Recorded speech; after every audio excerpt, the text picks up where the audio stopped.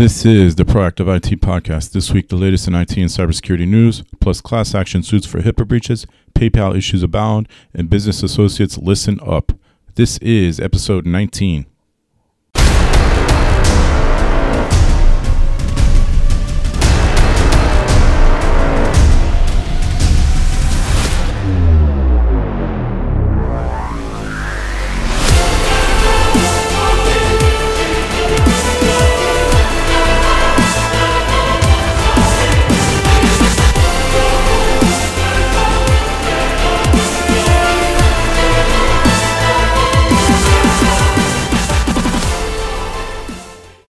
Hi, everyone, and welcome to the Proactive IT Podcast. Each week, we talk about the latest in tech and cyber news, compliance, and more.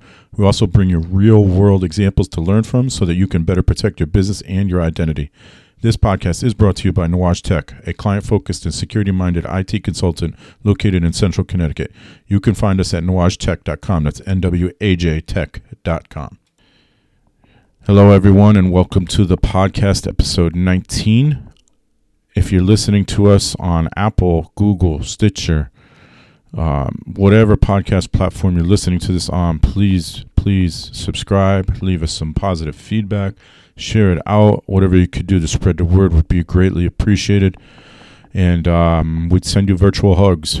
And if you are in a HIPAA compliant business, whether that's a business associate or a covered entity, hop on over to Facebook, type in Get HIPAA Compliance, join the group, and you will not regret it. I do not have any questions sent in this week, so we're going to jump right into the Patch Tuesday update. There are no additional updates except for Google Chrome needs to be updated to address some security vulnerabilities. You should be on Google Chrome 80.0.3987.122. This is the last Patch Tuesday update of February, so we will be updating more next month. Next episode, I should say, I will not be recording next Friday. So episode 20 will be waiting 2 weeks. In addition to the Google Chrome update, you'll have a list of updates that will be recorded in the show notes. So make sure you check that out.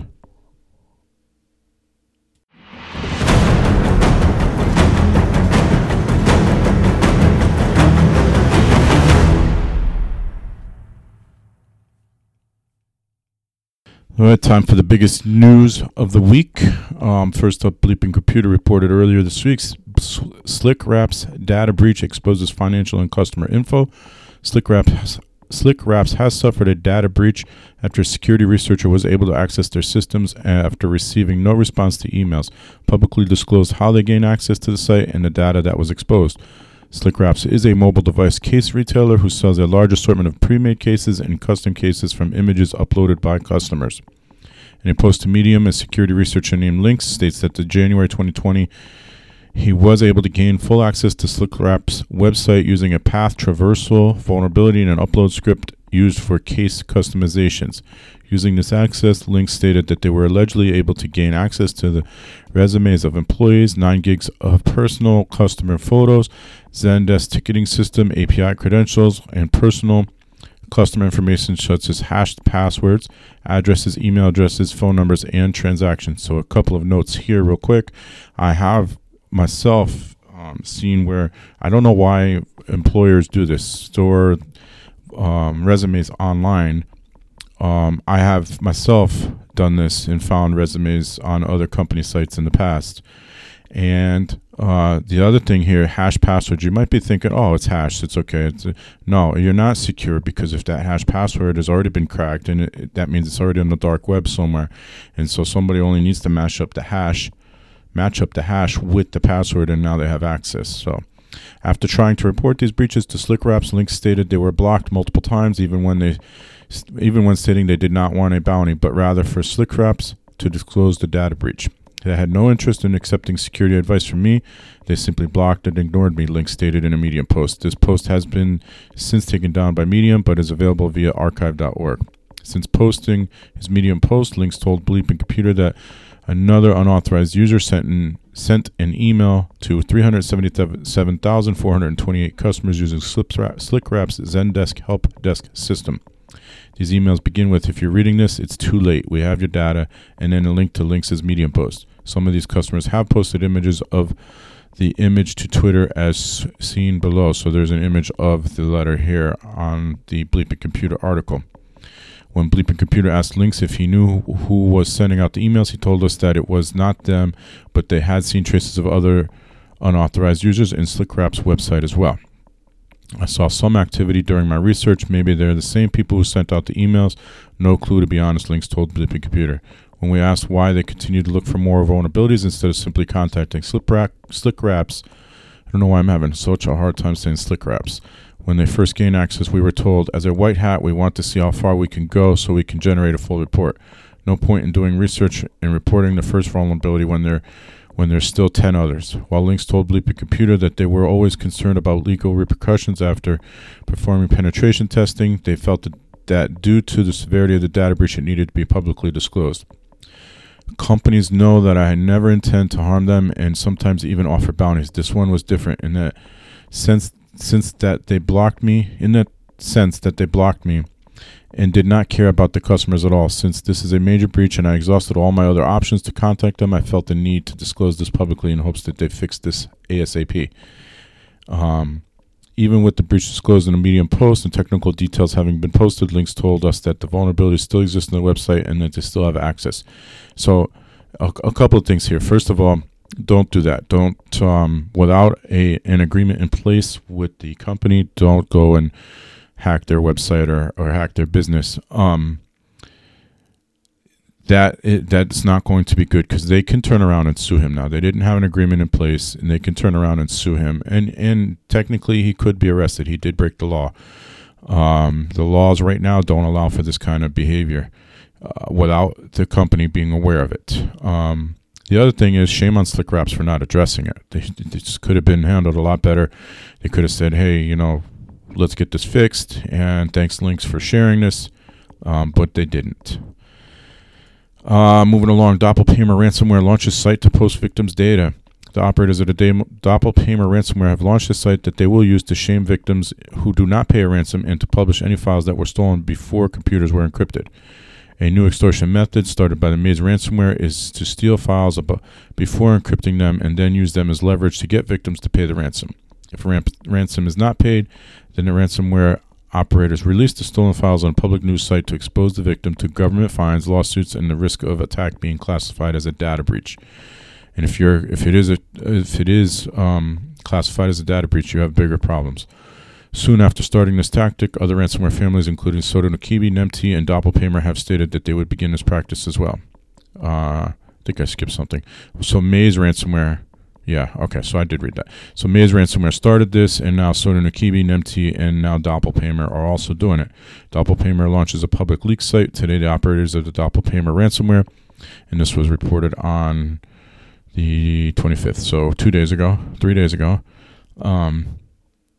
The operators of Doppelpaymer ransomware have followed in Maze's footsteps and launched a site called DoppelLeaks that will be used to leak files and shame non-paying victims. Doppelpaymer is an enterprise targeting ransomware that compromises a corporate network, eventually gains access to admin credentials, and then deploys the ransomware on the network to encrypt all devices. As these attacks encrypt hundreds, if not thousands of devices, they tend to have huge impact on operators, and the attackers demand a very large ransom. The ransomware operators state that they have created the site as a threat to victims that if they do not pay, their data and names will be leaked by the attackers. So, you have two choices, really. Three choices. One, ignore it and risk having your data exposed and being classified as a data breach. Two, pay it. And three, make sure you have mitigation in place to not get hit with a ransomware attack. On ZDNet, we have this report: 6 suspected drug dealers went free after police lost evidence in a ransomware attack. So this is the 7th incident of its kind when police investigations were impacted by a ransomware infection. U.S. prosecutors were forced to drop 11 narcotics cases against 6 suspected drug dealers after crucial case files were lost in a ransomware infection at a Florida Police Department. So I don't know what it is with Florida. Florida seems to have more than their share of ransomware attacks, but here's another one. The evidence in 11 cases could not be recovered following a ransomware attack that hit the Stewart Police Department in April of 2019. While Stewart Police recovered some data from backups, some files could not be recovered. Lost files included photo and video evidence, Detective Sergeant Mike Gerwin with the Stewart Police Department told WPTV in an interview last week. Gerwin said that the dropped cases included charges for possession of meth, possession of cocaine, selling narcotics, manufacturing narcotics, and delivering narcotics, among others. Previous cases of police losing data. However, while the Stewart police ransomware incident looks bad, it is not an isolated case. Ransomware infections have been wreaking havoc across the U.S. for the past 4 years, and what happened in Stewart has also happened in other places, while other police departments losing crucial case evidence or having activities disrupted in a severe way. So here they are, January of 2017, police in Cockrell Hill, Texas, admitted to losing 8 years' worth of evidence following an infection with Osiris ransomware. May 2018, police in Riverside, Ohio lost 10 months' worth of cases after a ransomware infection that got reinfected a month later, but the second time around they were prepared and didn't lose any additional files. June 2018, Atlanta officials discovered that the city's police department lost almost 2 years of police car dash cam video evidence following a March 2018 ransomware attack. July 2019, police in Lawrenceville, Georgia lost case-related files and body cam footage following a ransomware incident. It remains unclear how much data the police department lost, as there are conflicting reports ranging from weeks to years worth of case evidence.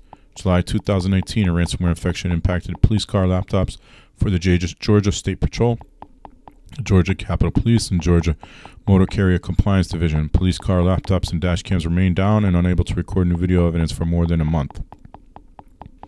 December 2019, the St. Lucie County Sheriff's Office in Florida lost a week's worth of emails and evidence following a ransomware infection, even if the office restored from backups.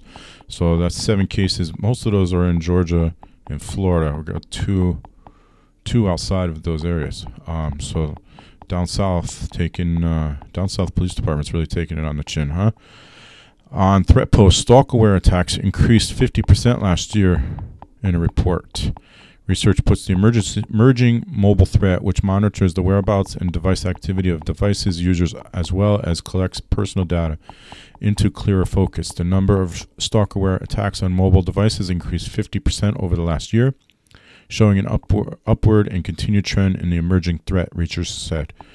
Over the past year, the instances of stalkerware, which tracks users without their knowledge and can result in harassment, surveillance, stalking, and even domestic violence, increased from 40,386 to 67,500 in 2019, according to new research from Kaspersky.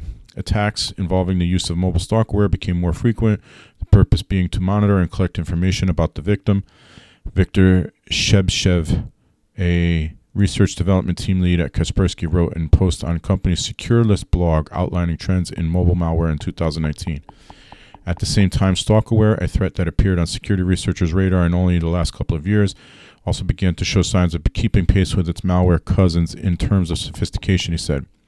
Researchers have had some difficulty in the past defining stalkerware because the software used in these types of attacks typically varies between surreptitious spyware available on illicit online markets and more legitimate applications that can be obtained through app stores such as Google Play. That landscape is beginning to change slightly. However, as stalkerware comes into clear focus, in security researchers and privacy advocates are aligning to help define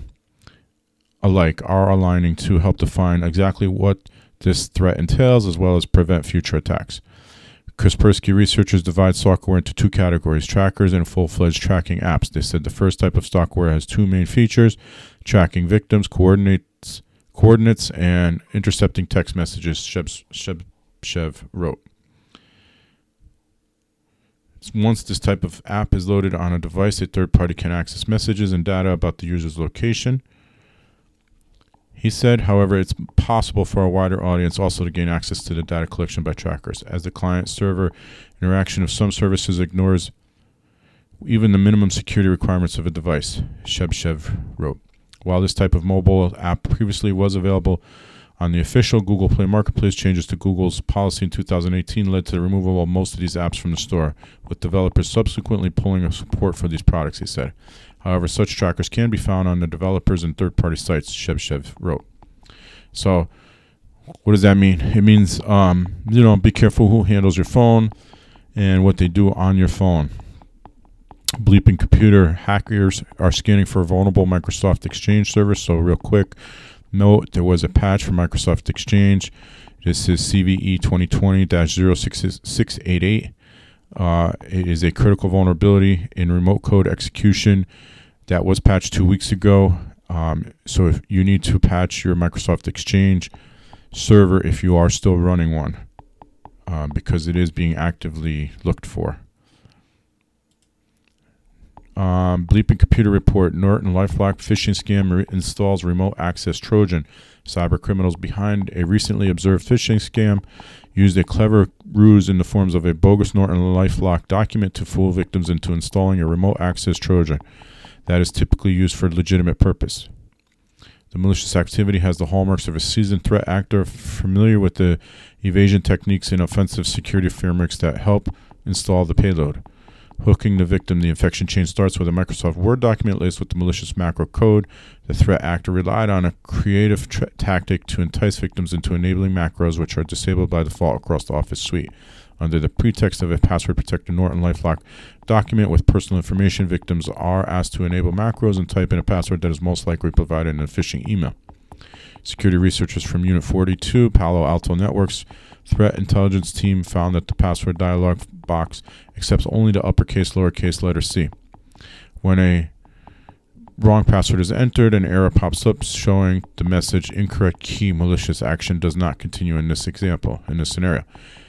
If the user provides the correct input, the macro keeps executing and builds a command string that ultimately installs Net Support Manager, a legitimate remote control software. This is archived in 3 steps via the VBA shell functions. Launches command.exe, passing the /c parameter, carries out the command and exits. Constructs a batch file named alpaca.bat and executes the newly created batch script. The wrap binary is downloaded and installed with the help of the MSI exec command in the Windows installer service. Delivery is from a domain, quickway signed at stx.com, view PHP, that appears to have been compromised by the attacker for this purpose. However, the procedure occurs only when the request has the user agent string Windows installer, which is the part of the MSI exec command. Using a different user agent shows a benign image. So if you get any documents from Norton LifeLock, I would probably err on the side of caution and just, maybe call them and check with them to make sure that it is legitimate. And last bit of news we're going to share this morning on ZDNet. Ransomware victims thought that their backups were safe. They were wrong. Ransomware victims are finding out too late that their vital backups are online and also getting encrypted by crooks, warns Cybersecurity Agency. The UK's Cybersecurity Agency has updated its guidance on what to do after a ransomware attack, following a series of incidents where organizations were hit with ransomware but also had their backups encrypted because they had left them connected to their networks. I've only mentioned that a few times on this show. Keeping a backup copy of vital data is a good way of reducing the damage of a ransomware attack. It allows companies to get systems up and running again without having to pay off the crooks, but the backup data isn't much good if it's also infected with ransomware and thus encrypted and unusable, because it is still connected to the network when the attack took place. The UK's National Cybersecurity Centre, NCSC, said it has now updated its guidance by emphasizing the offline backups as a defense against ransomware. We've seen a number of ransomware incidents lately where the victims had backed up their essential data, which is great, but all the backups were online at the time of the incident. Not so great. It meant that the backups were also encrypted, ransomed together with the rest of the victim's data, the agency warned. While the NCSC has previously recommended offline backups, it said recent incidents such as attacks by TrickBot, banking Trojan malware, suggest a greater emphasis was needed. The key to mitigating a ransomware attack, NCSC said, is to ensure that businesses have up-to-date backups of important files. Organizations should ensure that the backup is kept separate from the network, offline, or in a cloud service designed for this purpose, like Datto offers. All right, so I would go a step further, depending on what you think of your data. I mean, yes, it might cost a few extra dollars and a little bit of extra time and resources, but back it up to the cloud in a service that does protect it, like Datto, and keep a local backup that you can restore from quickly if you back up and then disconnect it, or back up and then password protect it, or encrypt it yourself. those are the ways to kind of mitigate that problem. All right, we're going to move on to our hot topics.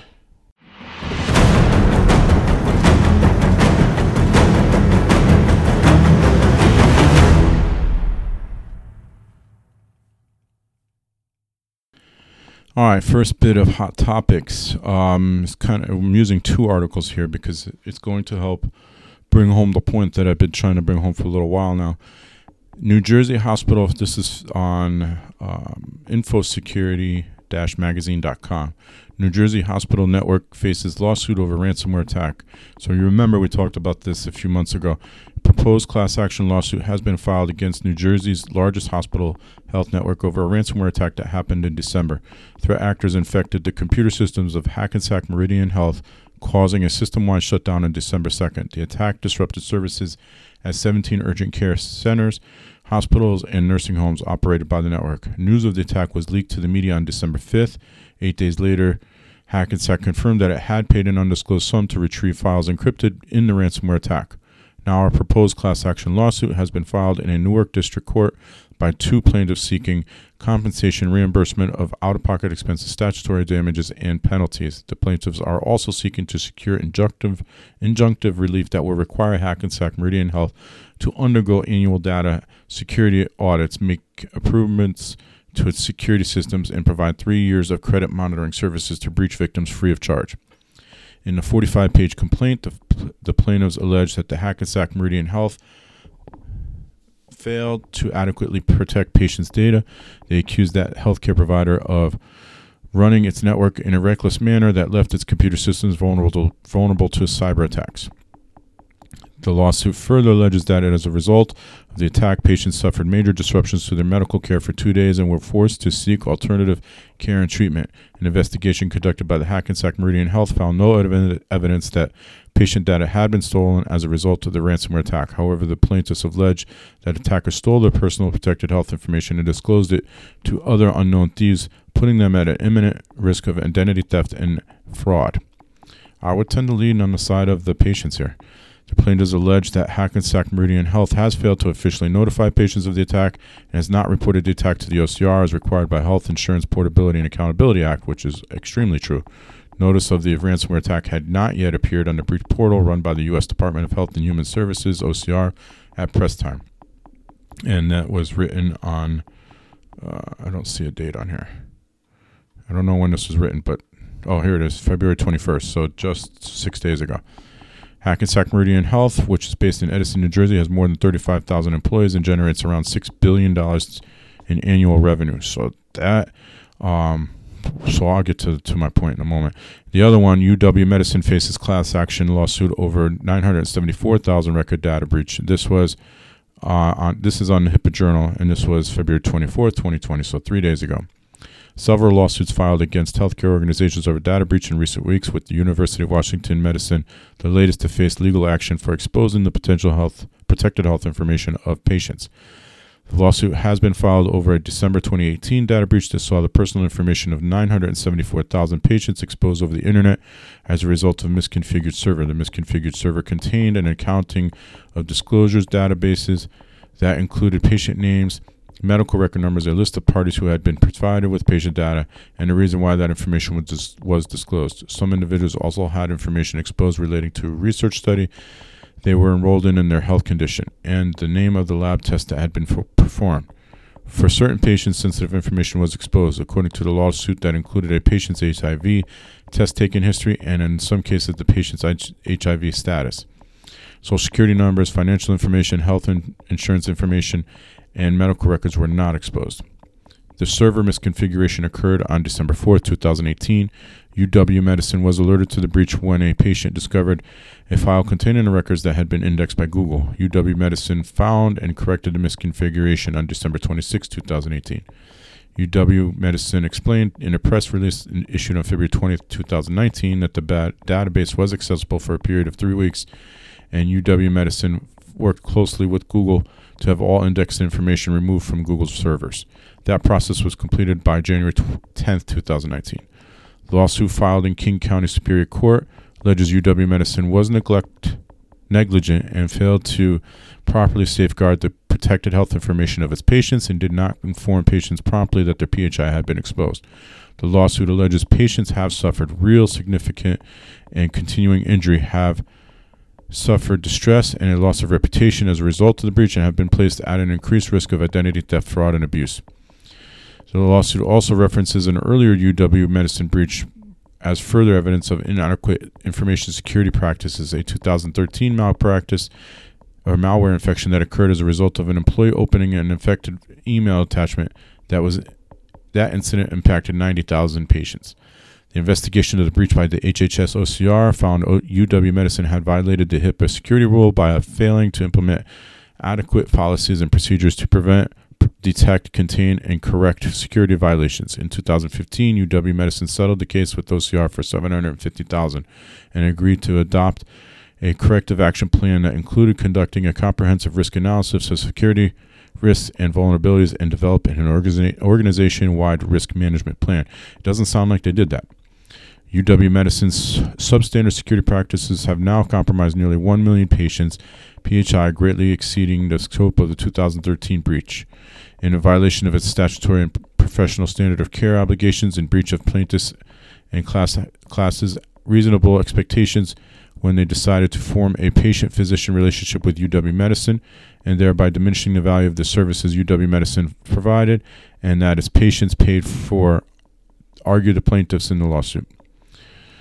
The lawsuit seeks full disclosure about the information that was compromised, statutory damages, and legal fees, and calls for UW Medicine to adopt sufficient secure practices and safeguards to prevent further data breaches in the future. So, a few things here. This drives home a point. The lawsuits are going to continue, where people are getting tired of their data being breached, and it just shows a lack of concern. If you were compromised in 2013, and then again 5 years later, you're not doing your job. You didn't learn your lesson, and the OCR should come down very hard on this. In the second incident, UW Medicine here, the OCR should come down really hard on them because they've already been fined once for similar activity. They're not doing what they're supposed to be doing. They're not doing the best to protect patient data, and that is well, we'll call it what it is. It's an epic failure on their part. But the whole point of me sharing these two articles, in the case of Hackensack Meridian Health, they did not want to disclose it. They tried to cover it up. People shared it online. They didn't come clean right away. They did eventually come clean to some degree, probably in fear of OCR or in fear of reputation hit. I don't know why they would try to cover it up, because you can't, you have 30-something thousand employees. That's going to be a hard thing to cover up.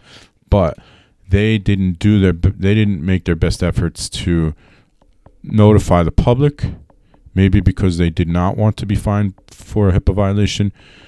So now, not only did you not report it, it's been more than 60 days, you now have violated the reporting rule, the breach report rule, and so now, they're going to be investigated. They're probably trying to make sure everything is shipshape before this investigation, but it's too late. They've done the damage. Now they're also getting sued, and these lawsuits are probably going to be more than the OCR would actually fine you.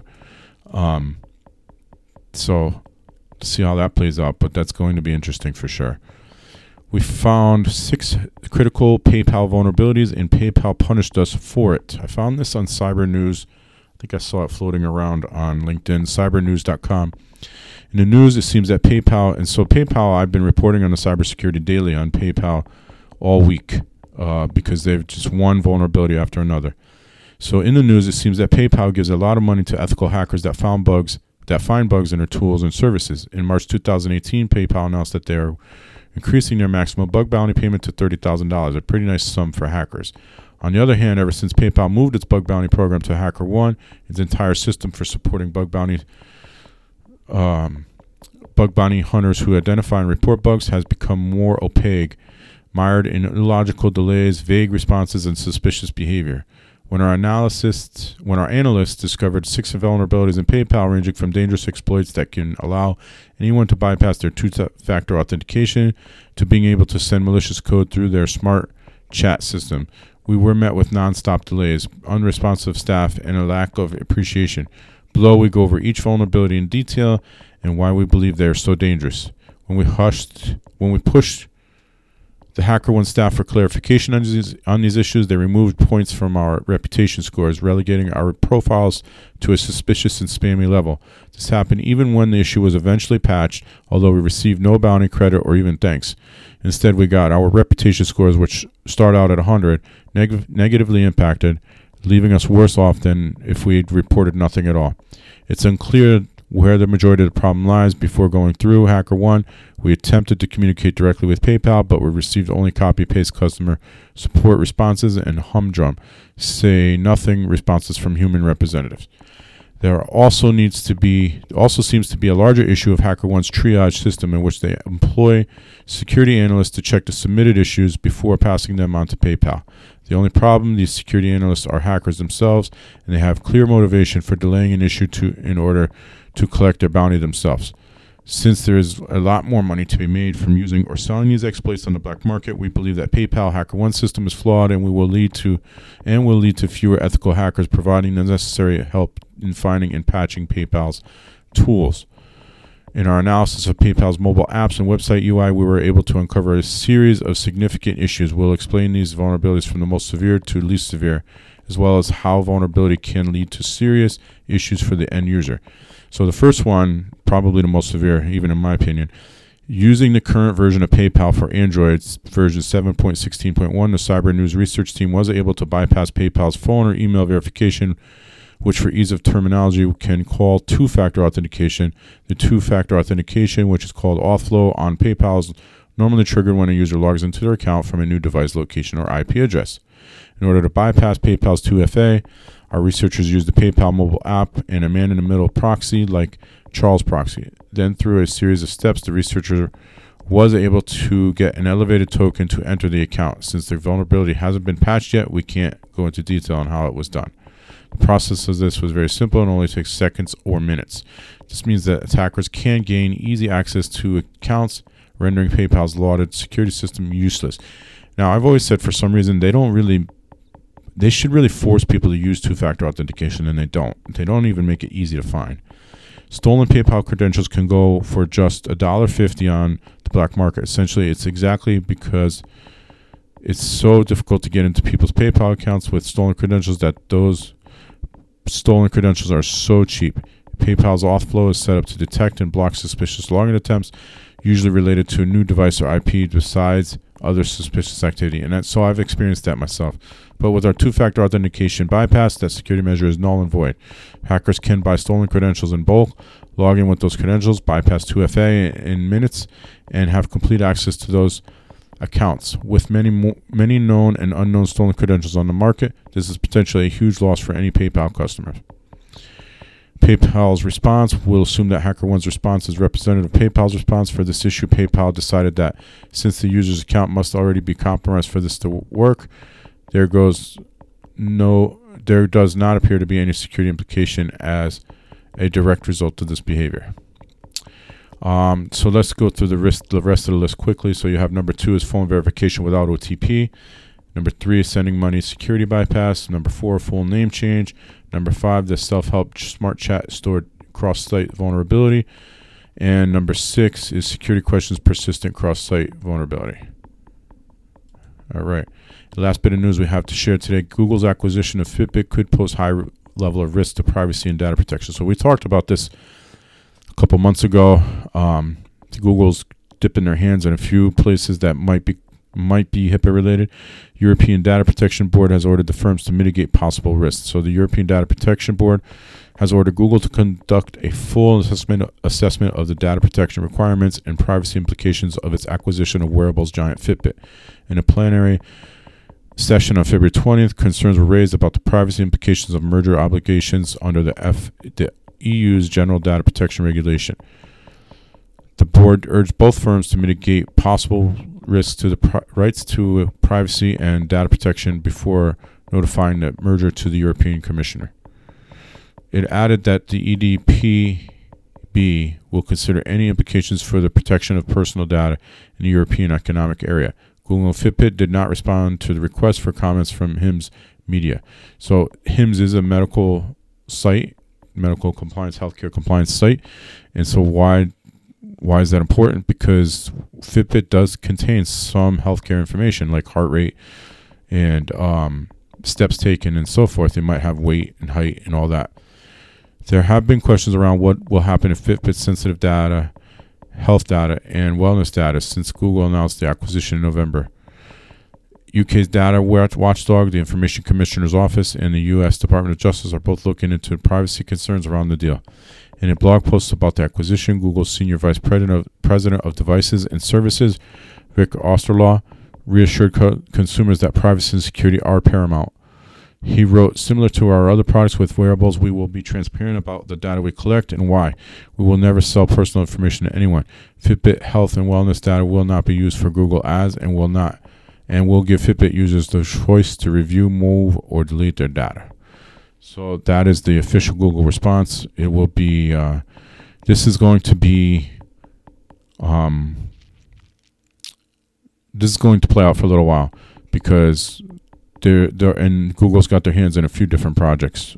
So Project Nightingale, we've talked about a few times, and a few other projects that they have their hands in.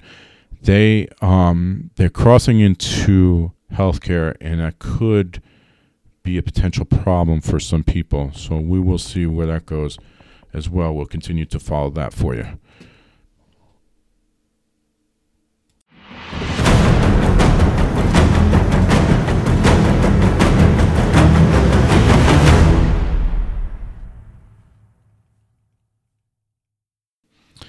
All right, HIPAA education time. We're going to talk a little bit about business associates' responsibility and the exposure that your healthcare provider can be, or your healthcare practice can be at risk for when you're not paying attention and you don't have the right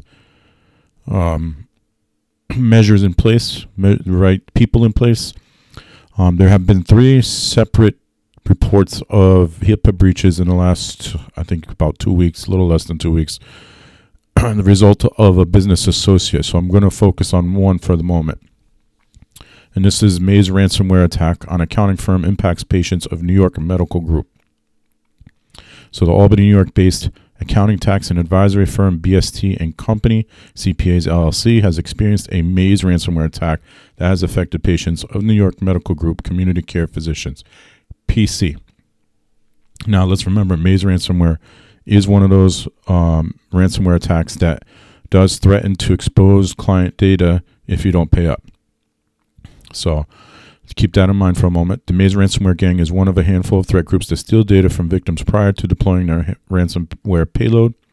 A threat is then issued to publish the stolen data if ransom is not paid. Some of the data stolen in the attack has since been published by the gang, so they're already doing it, including names, dates of birth, addresses, contact telephone numbers, and social security numbers of BST employees.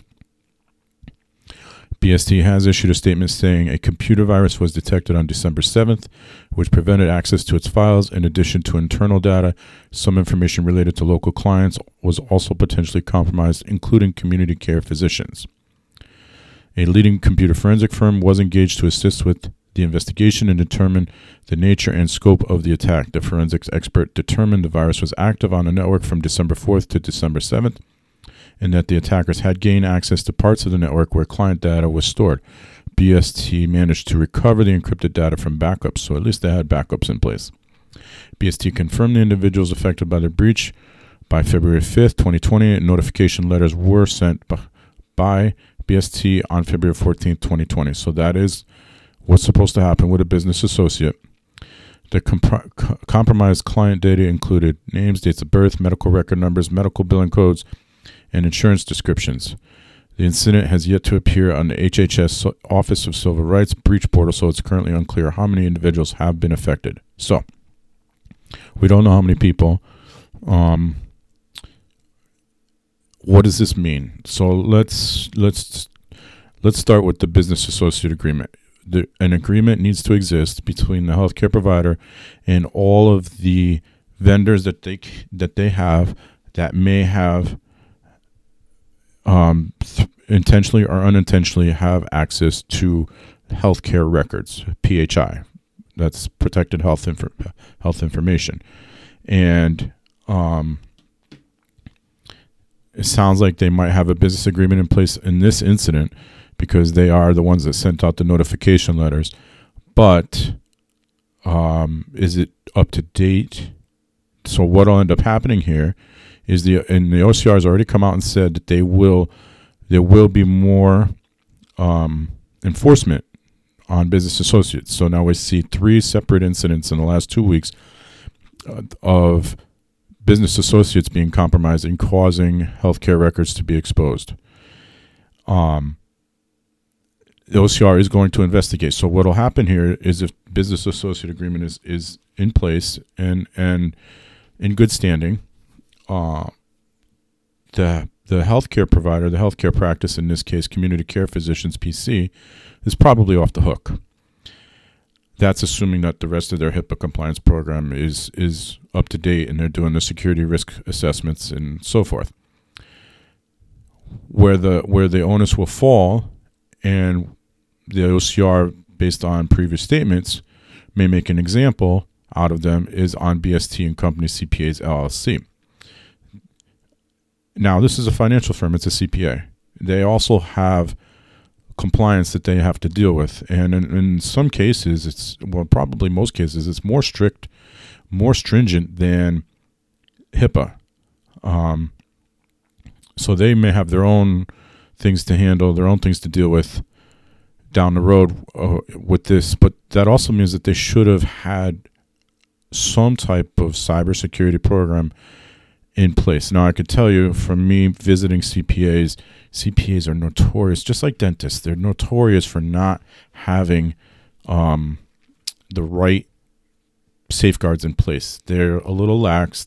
I don't know if they just feel like they're not a potential victim. That obviously, according to this and other cases that we've seen, that is not the case. But that's neither here nor there, because this isn't about financial compliance, FINRA.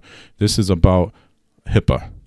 And so now, if they have the business associate agreement in place, they are now on the hook for whatever comes of this. And the OCR is more than likely to come down on them. So what does that mean? That means potential fines or settlements.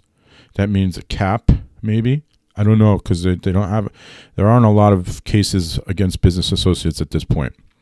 That means loss of reputation. That has nothing to do with OCR, but it's loss of reputation among the community.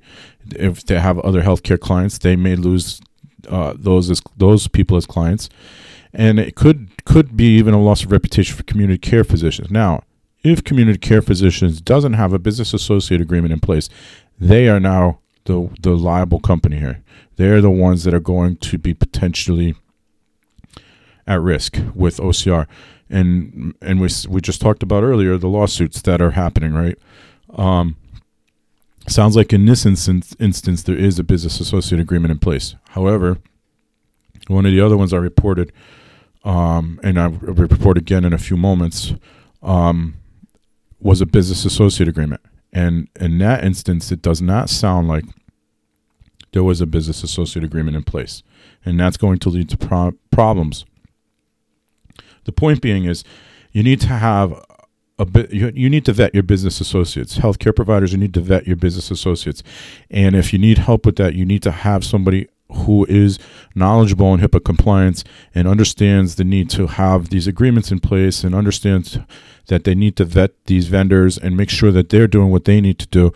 Because if they're not, you're putting your clients, who are your patients, you're putting their life at risk, essentially, because now identity theft, maybe delayed healthcare. These are all things that can happen as a result of a ransomware attack, a data breach, malware in the system, whatever it might be. And it's a growing problem. It's continuing to grow. We've seen It was a slow start to the new year, but it has definitely picked up a notch or two in the last few weeks. So those business associate agreements need to be in place, but even more importantly, you need to vet your business associates. You need to vet all your vendors. Anybody who comes into your building for any reason, in any way. So whether it's an electrician, they need to be vetted. They don't need a business associate agreement, but they need to be vetted. Make sure they're not going to try to steal your information. We've got to stop putting client data at risk across all businesses, not just healthcare, but all businesses. So something to think about. If you're a smaller practice and you're not sure, you have the right pieces in place, then you need to hire somebody who can handle HIPAA compliance for you and vet those business associates for you. All right, that's going to do it for this part of the HIPAA education piece. I didn't really drill down on anything today. It was more about making sure your healthcare practice is protected and ultimately that your patients are protected, because it's really what it's all about.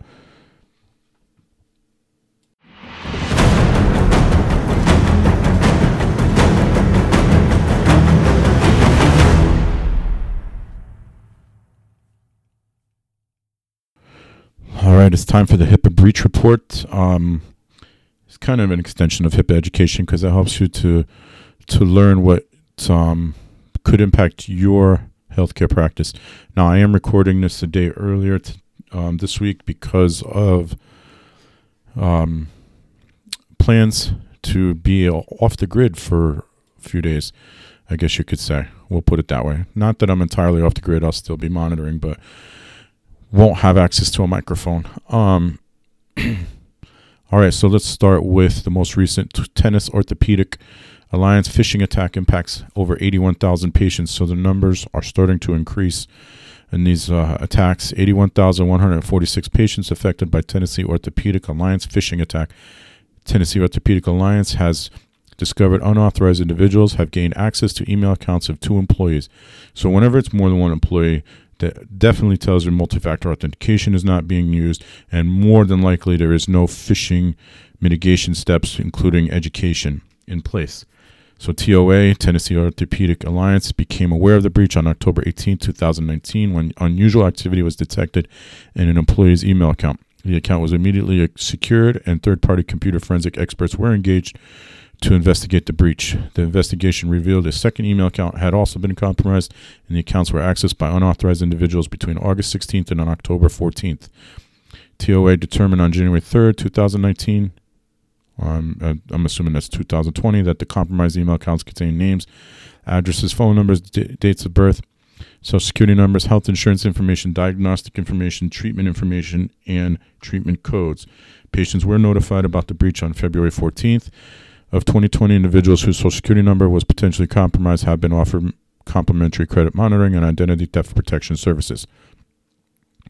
While PHI in the accounts could have been accessed by the attackers, TOA found no evidence to indicate patient information has been misused. Okay, so let's talk about that statement, because that statement I see over and over again. So first of all, the 60-day breach notification rule right out the window here did not happen.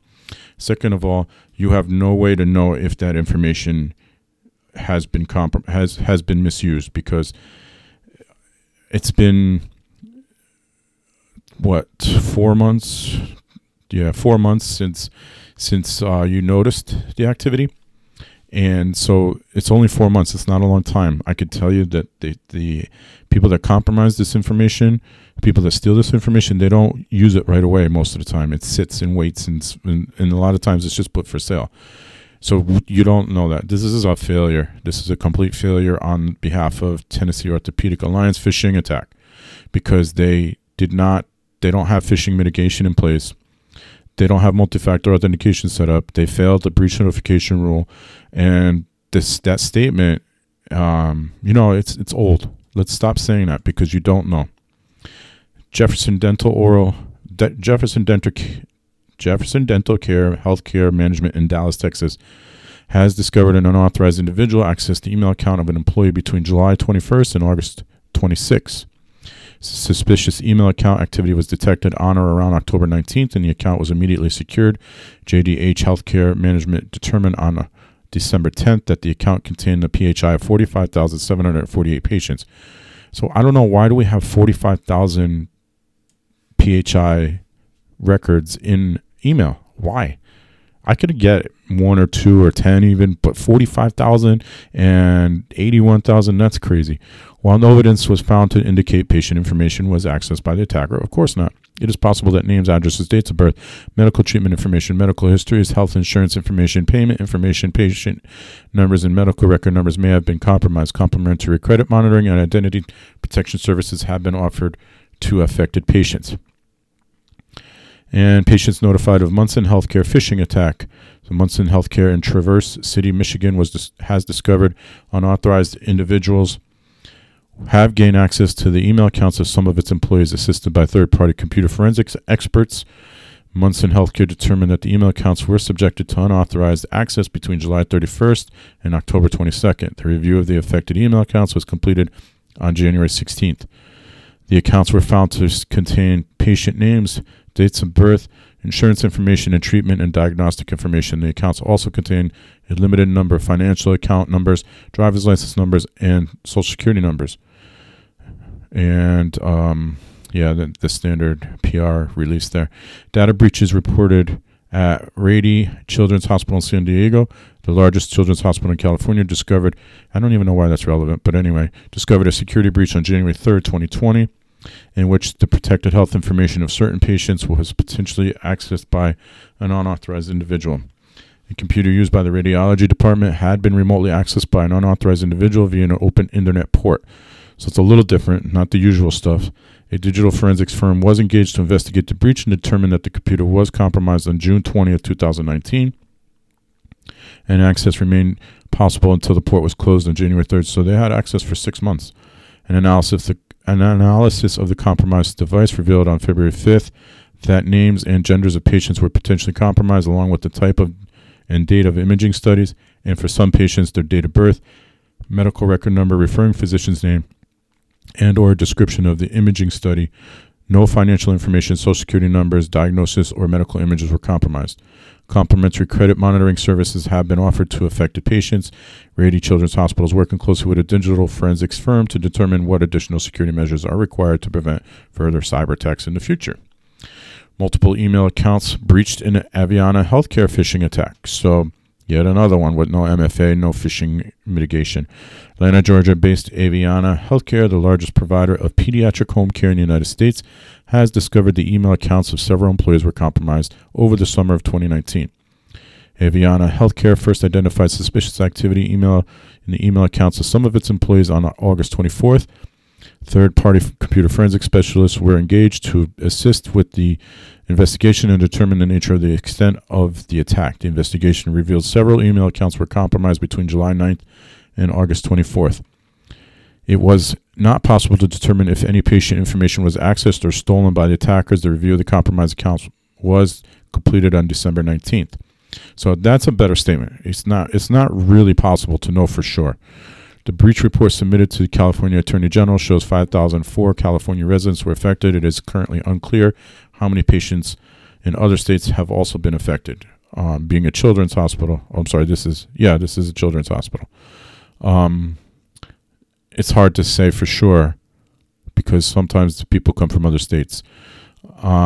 Californian patients were notified about the breach of February 14th, 2020, and were offered complimentary credit monitoring and identity theft protection services for 12 months through TransUnion. Aveanna Healthcare determined that the following information of California residents was contained in the account's names, social security numbers, driver's license numbers, bank and financial information, state ID numbers, medical information, and health insurance information. So another failure because that is multiple accounts compromised, no multi-factor authentication, no phishing mitigation, and we're storing records in email, and no 60-day breach notification rule. Endeavor Energy. So this one's a little interesting. This is not a healthcare provider or a business associate. So listen, the oil and gas exploration firm, Endeavor Energy Resources has announced it has experienced a phishing attack that potentially saw unauthorized individuals gain access to the personal and health information of 5,103 current and former employees. The attack was detected on January 14th when unusual activity was detected in Office 365 email account of one of its employees. On February 7, 2020, Endeavor determined that compromised email account contained the names and health plan ID numbers of current and former Endeavor employees. So that's where it becomes a HIPAA breach, the health plan ID numbers in the names put together. And the dependents. So steps have been taken to improve email security. So it's a phishing attack. It's not a healthcare provider. It's not a business associate. I doubt the OCR will put much into this, but it is. They do have to report it because of the healthcare information. Medical records of 156,400 personal touch home care patients compromised in ransomware attack on EHR hosting company. So Lake Success, New York-based home health company Personal Touch Home Care has started notifying patients that a recent ransomware attack on its Wyomissing, Pennsylvania-based IT vendor Crossroads Technologies has potentially seen some of the protected health information compromised.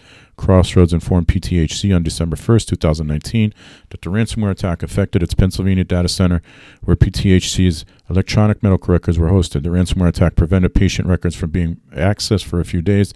While the EHR system was down, staff at PTHC switched to emergency protocols and used pen and paper to record patient information.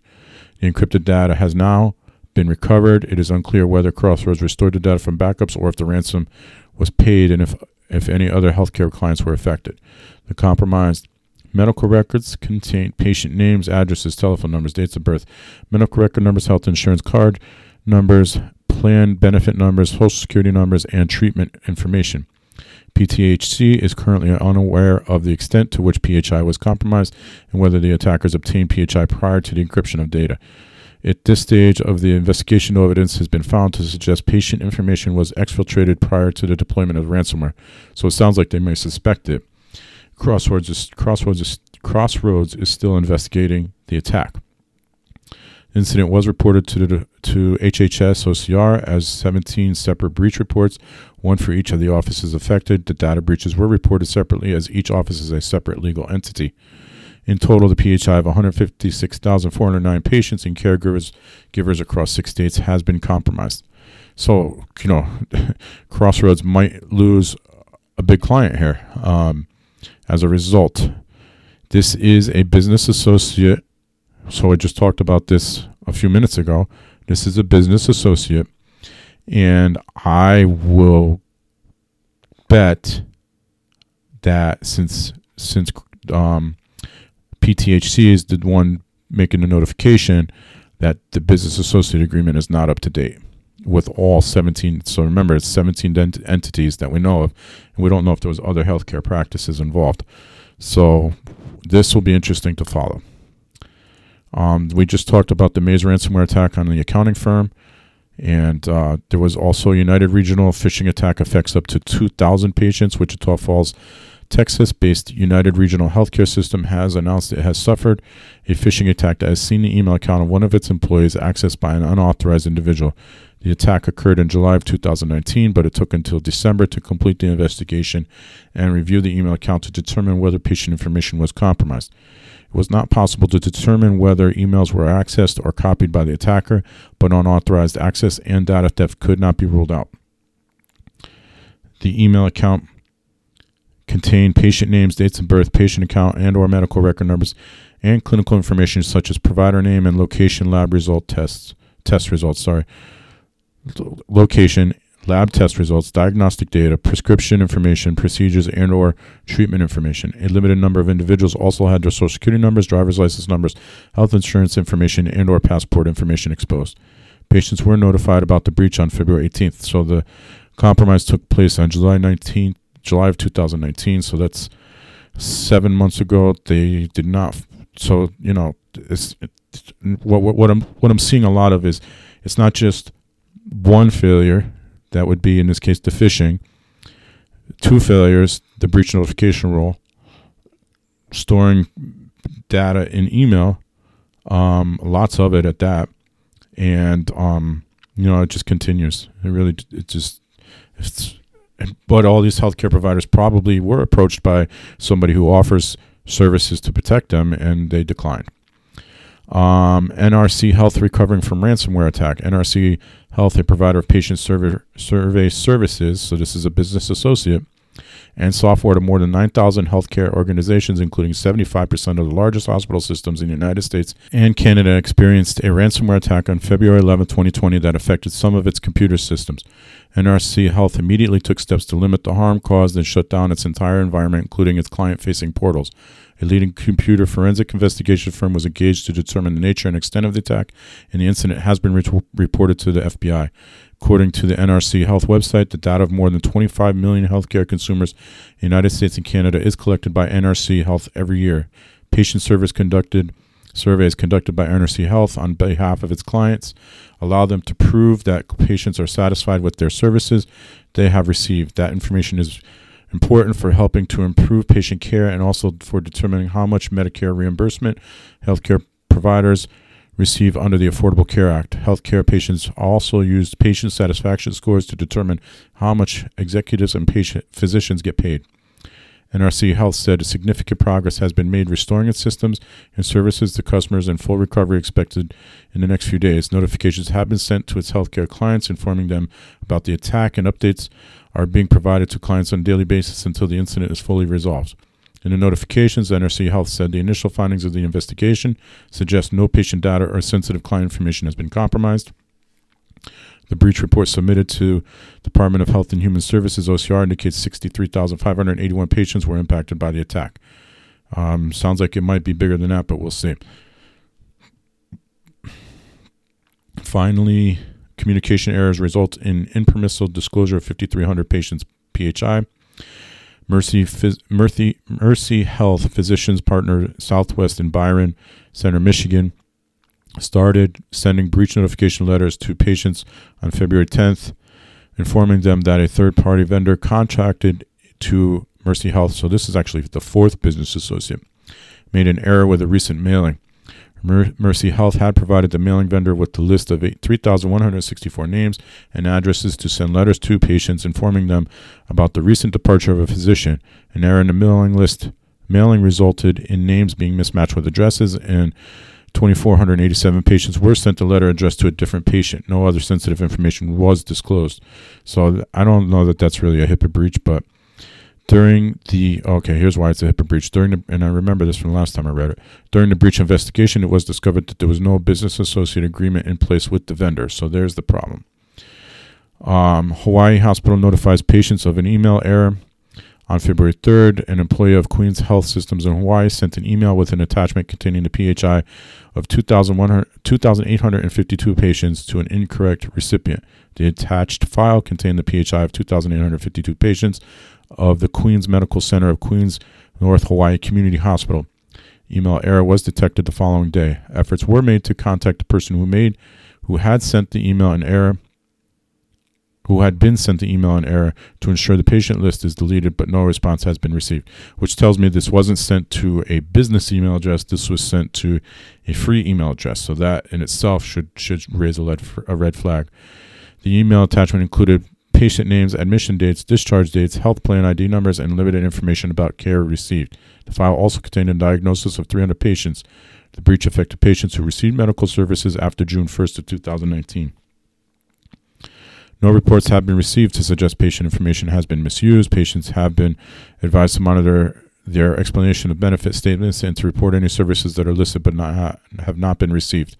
So this was reported on February 3rd, so it's only 24 days ago, and there's that statement again. No reports have been received to suggest patient information has been misused. You don't know. You can't say that because it's only been 24 days. Anyway, that is going to do it for this episode of the Proactive IT Podcast. Until next week, stay secure.